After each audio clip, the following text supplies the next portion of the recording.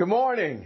My name is Chip Mitchell, and I serve as the lead evangelist along with my wife of the Greater Philadelphia Church of Christ, and I am your guest speaker here in New York City, and I am honored and privileged to get the opportunity to speak to you guys this morning. I do hope that through all of this that your faith is strong. I'm sure that it has been very challenging as New York City has been hit so hard by the pandemic and all the different challenges that are associated with that and the many different things that are plaguing our country. My prayers are with you, and I bring you a special thanks from the Greater Philadelphia Church of Christ, along with a personal thanks for my wife was converted in New York City in 1986 in Queens.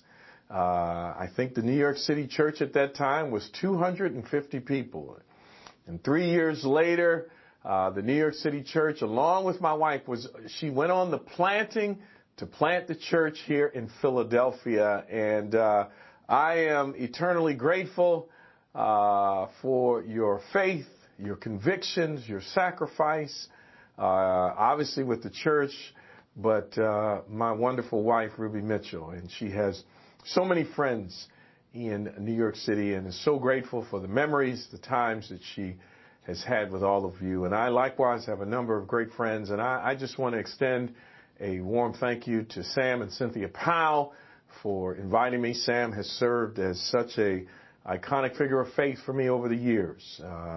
Long before I was in the ministry, I looked at his life, his faith, and his convictions, and I was always inspired by his faith. And to serve alongside in our East Coast neighborhood is truly an honor. And why don't we go to our Father in prayer, and we shall begin. Father, thank you for this time. I am honored and privileged to share your word with my brothers and sisters here in New York City. I pray, Father, you continue to protect the brothers and sisters, their families, their friends, as so much has happened. And God, you are sovereign. You know all things, and you know what is good and what is right. And I pray you be with me here this morning as I share my heart and my convictions from the Word. And I pray that you minister through me and allow your Spirit to lead and guide. Father, we love you. We need you. And we pray these things in Jesus' name. Amen. Well, amen, brothers and sisters. I'm excited to speak with you here at this time, and we're going to be talking about God is unstoppable, the unstoppable God. We know that God is sovereign. We know that God is almighty and powerful, and we see that throughout the scriptures, that God's purposes and his plans happen. We read over in 1 Chronicles chapter 29, beginning in verse 11. It says, "Yours, Lord." Listen to this. "Yours, Lord, is the greatness and the power, the glory and the majesty and the splendor. For everything in heaven and earth is yours. Yours, Lord, is the kingdom. You are exalted as head over all. Wealth and honor come from you. You are the ruler of all things. In your hands are strength and power to exalt and to give strength to all. Now, our God, we give you what? Thanks and praise your glorious name." You know, here in 1 Chronicles chapter 29, we see this pivotal moment for the people of God. Well, why? Well, they're in this monarchy, and David is king, and great things are happening, and they're inspired by what they're going to be doing, and God has blessed them. And it's in those moments of greatness, in those moments of victory, in those moments where things are going awesome, that it's pretty easy to believe that we serve an unstoppable God, that God is unstoppable. His will, his plans are going to be done, and we find faith in those moments. And when great things happen, we're filled with faith and exhilarated with convictions of joy because we know that God is unstoppable. You turn over to Jeremiah chapter 32, and you read in Jeremiah, this is a different time. This is a time that Israel had just done wrong. They had disobeyed God. They had been in a long period of decline and rebellion against God. And here in Jeremiah chapter 32, we still see that God is unstoppable. Beginning here in verse 27, what does it say? It says, I am the Lord, the God of all who? Mankind. Is anything too hard for me? Now watch this. Therefore, this is what the Lord says. I am about to give this city into the hands of the Babylonians and to Nebuchadnezzar, king of Babylon, who will capture it. I mean, you know, there's times of greatness, right? When we do right by God, we expect success and great things come. And when they come, we know that God is unstoppable. For we've done right and God has blessed us and God has brought forth the fulfillment of his promises. But we also know when we do wrong, when we're not right before God, when we're disobedient and rebellious to God, we know that God's wrath will come upon us. And we know that in those moments when we are caught dead wrong, faithless or disobedient, we know that God is still unstoppable. We know that. The hard one is when we're blameless or righteous, right? When we do right and we don't see the blessings that we anticipate, right? That's when we begin to question, is God still unstoppable? Is God still sovereign? In Job chapter 42, we get this statement here, these few verses in the midst of great suffering. And in verse 2 it says, I know that you can do what? All things. No purpose of yours can be thwarted. You asked, who is this that obscures my plans without knowledge? Surely I spoke of things I do not understand, things too wonderful for me to know. What is the challenge here? Well, the challenge here is you got Job, who is deemed by God as blameless and righteous.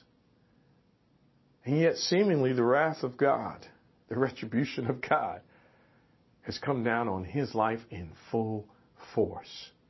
You see, when we do right, when we're righteous or true to God or true to faith, true to obedience, and suffering comes upon us, then we begin to question, is our God unstoppable? Is our God unstoppable in his promises to me? You see, when we do right and great things happen, we feel good. When we do wrong and retribution comes, we understand that. But when I do right, when I'm righteous or blameless before God, and retribution comes or suffering comes, then I begin to question, is my God unstoppable? You know, this story of Job, it's a fantastic story. I encourage you, brothers, just read over the story. It's a powerful story. Well, it takes place in this foreign land, far from Israel, this place called Uz. The characters are believed to be non-Israelites. You got these 3 or 4 characters that come into play, and they're non-Israelites. You know, the story focuses on the suffering of Job, but it really doesn't give the reason. You go through this countless arguments and back and forth and even an interaction with God to find out why. And at the end of the story, it really doesn't clearly give an answer to the reason for his suffering. The story, it actually begins in heaven. And there we have God enthroned and heavenly hosts all around him. And then he points out that this Job, this gentleman Job, is faithless. He's blameless. He's a righteous man. And then steps forward this being, the Satan. He steps forward, literally the accuser steps forward, and he poses before the throne of God that this Job figure, this righteous or blameless individual is really righteous and blameless because it's contingent upon the blessings that you have bestowed upon him. Let us take away those blessings and let's see the full nature, the character of this gentleman named Job. So there in heaven, God says, so be it. And then suffering is bestowed upon Job in an incredible way. He loses everything. You know, the story begs to ask the question, why do blameless people suffer? Why is it that in the midst of doing right, great suffering can come upon you? It's not really answered in this story alone. But it begs to ask that question. For here is Job, blameless as God even defined, and yet he's lost everything and great suffering has come. What is at question really is God's justice. If God is unstoppable, if God is all powerful, if God is the God of heaven and earth and all that there is in our universe, and blameless individuals are not protected from suffering, then is God just? Well, in comes Job's three friends, and these three friends, well, what do they represent? The best of Near Eastern thought, really. They come and they go through a cycle of questioning, 3 cycles of questioning, and, you know, the first one is about, well, is God just? Is God really just? And they believe that God is just. And, you know, they go back to another round. Does God run the universe on this strict principle of justice? They believe he runs on a strict principle of justice, the whole universe. And then they come back around for another set of questioning. And how then is Job's suffering explained? Well, these guys said, well, the bottom line is, Job, you've done wrong. They tried to micromanage God into, well, God is just, therefore when bad things happen, it only happens to those who have done bad things. And they're trying to simplify the complexity of the will of God, the unstoppable nature of God to fulfill his purposes in mankind. And they try to simplify it. And Job is wrestling back and forth with them. And they're saying, Job, the bottom line is you've done wrong. And they even start inventing things that he's done. They're coming up with all these hypothetical scenarios about what he could possibly have done wrong that has brought this great suffering. And Job is wrestling, and Job is pleading his case. I've done nothing wrong. Well, what is this all about? Well, there's a big assumption. There's a big assumption that if you make wise decisions and you're good, guess what? Success and reward are coming your way. If that's how you live, if you are wise and good, then guess what? The natural progression, because God is just, is success and reward. And then if you do evil or stupid things, then guess what? Disaster and punishment are coming your way. That's the big assumption that these three are mulling over, basically, with Job. And they're caught in this dilemma, or Job is caught in it, because he believes God is just, but he knows he hadn't done anything wrong. And he's having a problem with the sovereignty or the unstoppable nature of God, that God is good and God is going to do what is right. And somehow there's a dilemma. The unstoppableness of God has stopped working in Job's life. And well, what happens? Well, then Job gets to this place after all this time, and he blames God. Not only is he blames God, but he goes to God. He says, you got to give me an answer. He understood God was almighty. He understood God was sovereign. He understood that God was unstoppable. Why has this occurred to me? Why? And God responds.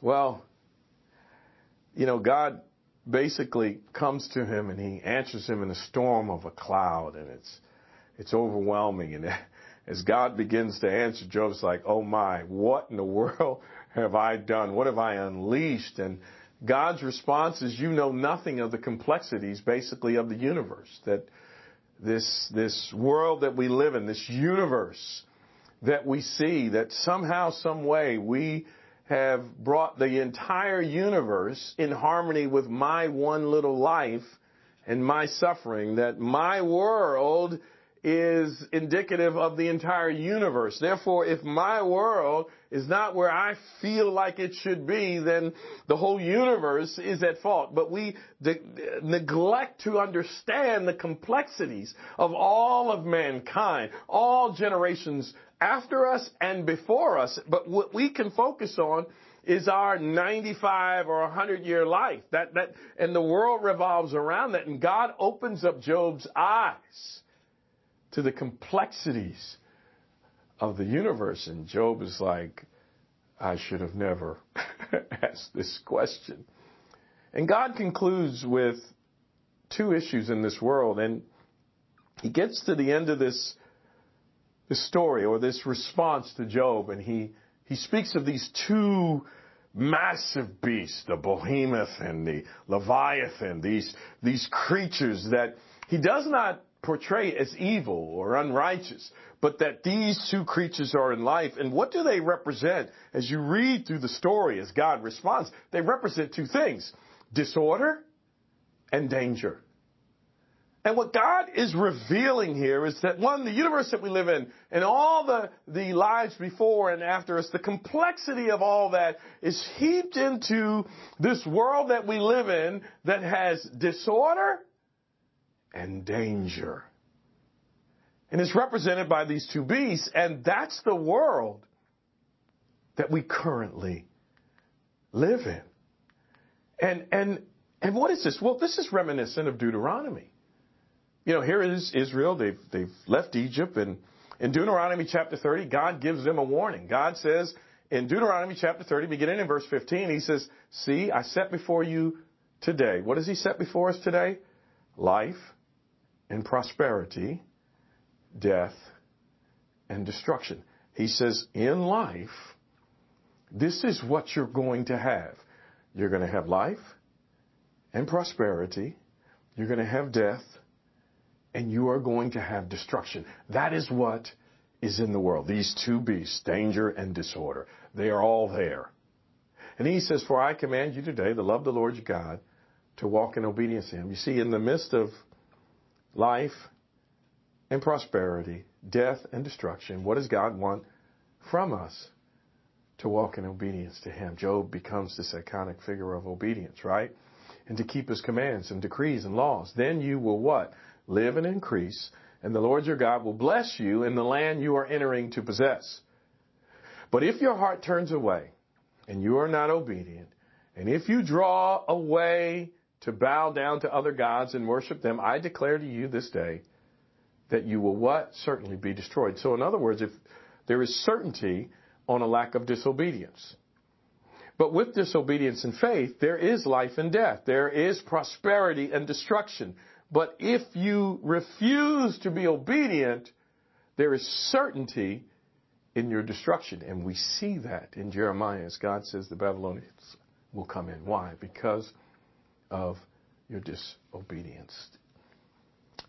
You read the story of Job and you go, what in the world? Why? Why is a blameless man, a righteous man before God, suffering this intently? Well, when we read in the Bible, we see that all the prophets, the book of Moses, all the prophets and Psalms, all speak of who? The coming Messiah, Jesus Christ. Well, who is Job? Job is a Christ type.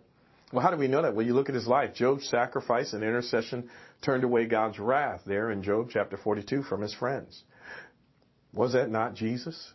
The wrath of God was turned away from us because of Jesus interceding for us. Job was rejected and exalted, right? Is he not a Christ type? Jesus was rejected by his friends and yet exalted to the right hand of God. Job had to wrestle in prayer in the midst of his suffering. Did not Jesus wrestle in prayer?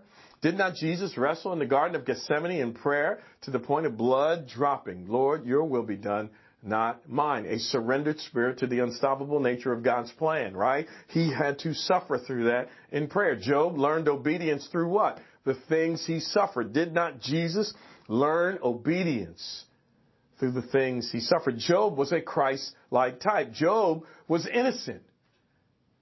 Yet though he was righteous, he suffered. He was innocent. And he suffered. Is this not a vivid picture of the foreshadowing of the coming of Christ? That an innocent man, a righteous man, a man without sin, would suffer. We also see that Job received back his life. Is that not Jesus and the resurrection? That he lost his life, but yet he was resurrected to a new life. A foreshadowing of the resurrection of Christ, Job was. Well, what is that? We get a chance to look at a man like Job and be inspired of the coming Messiah, be inspired by a man that imitated that life of Jesus, the obedience, the humility that was brought upon Job to surrender himself unto God. And now we see in the New Testament, we see even the apostles running after that same faith, that same obedience. For we read about Paul in Philippians chapter 3, beginning in verse 10, he says, I want to know Christ. Yes, to know the power of what? His resurrection and participating in what? His suffering. Here it is. When you read that, now you go, wow, he got it. He wanted to be like a Job type figure, which was a foreshadowing of the coming of Christ, that in the midst of being innocent, in the midst of being righteous before God, faithful and obedient, to embrace suffering, understanding that in that suffering, I'm going to be obedient unto God and faithful unto God, understanding that God is still unstoppable when wrong things are happening to the righteous. He says, the participation in his suffering, becoming like him in his death, so that, well, somehow I may attain to what? The resurrection from the dead. You know, we serve an amazing God. And God paints vivid pictures throughout the entire Old Testament and the New Testament of his love for us. God is unstoppable in his relentless pursuit of us. And God proved that the unstoppable nature, the level of love that drives that unstoppable nature is only found in Christ.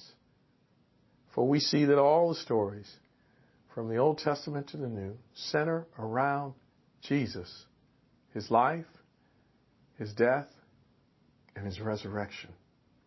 And it's at this time that we come before God, being all the more inspired by the countless figures that we see in the Bible that bring forth the resurrected life of Christ, that bring forth to us God's unstoppable nature to love us and to give his Son as a ransom for our inheritance. It's at these moments each week we stop, we pause to remember the Lord, to remember his body that was given up for us, his life, to remember the death and the resurrection, the blood that was shed on the cross that was poured out for our forgiveness.